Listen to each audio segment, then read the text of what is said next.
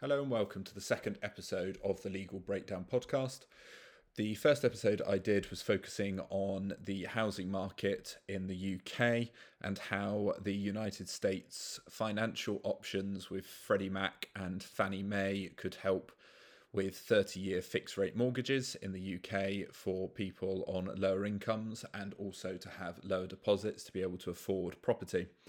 This episode and my second article that I will be publishing will be following on from the American property market, how we can use the Swiss property market as one of our examples on how they finance their properties. So Switzerland is one of the most expensive places to live in the world, with some of the most expensive house prices, build costs and living costs.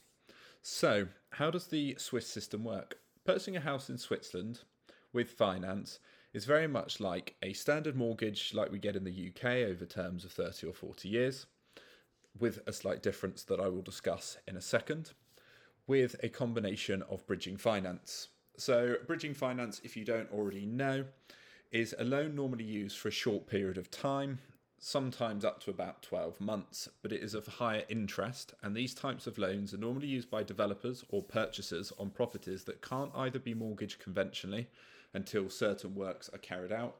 So with a conventional mortgage, it's a requirement for a house to have a kitchen, and obviously if it doesn't, then a bridging loan may not have such a requirement, or it may be used by developers who flip houses rather than taking out long-term mortgages, and they know they're going to be able to flip them within 12 months' time. They will just take out the shorter loan because the penalties of a longer loan may outweigh the interest. They can either be, and then after that, it may also be used for investors who invest in property because they have poorer finances or they need to prove the return on the property before they can remortgage at standard rates and terms for the longer period for their investment portfolios. So how does the Swiss system operate in practice?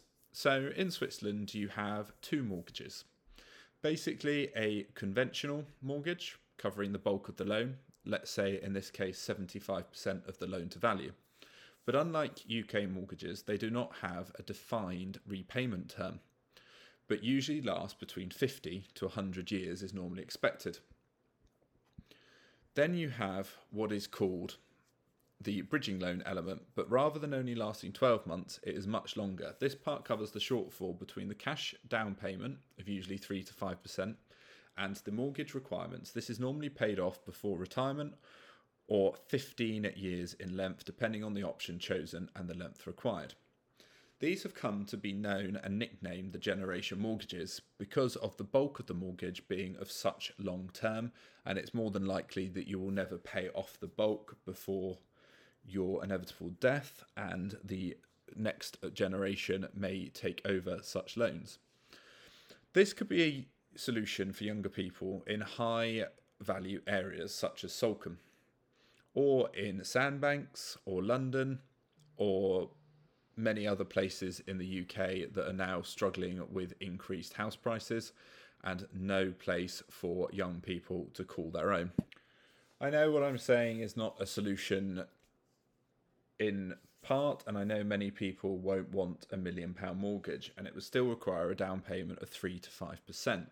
However, that's better than the 10 to 20% and messing around with help to buy loans and focusing on new build properties. But it is an option that can be considered and would then allow generation of families to stay in the area going forward, as they have done so in the past.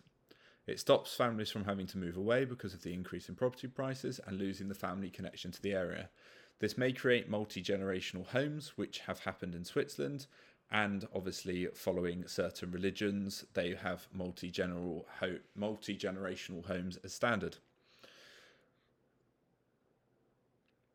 However, I know many young people do not like the idea of having multi-generational homes, but it allows the families to stay in the area, and it is a compromise that may need to be taken. And I'm sure many properties can be adapted with annexes and segregation so that different generations can have their own spaces, maybe even their own entrances to compensate for this. I hope you found what I've said of interest, and my next article will be talking about the housing market in the United Arab Emirates, Dubai, and the land contracts that are available for such purchases, and buy to rent, or rent to buy, should I say, and their use in the United States, and many of this options we would probably call private mortgages in the United Kingdom. So thank you for listening, and I look forward to any comments you may have, and hope you enjoy the next episode as well.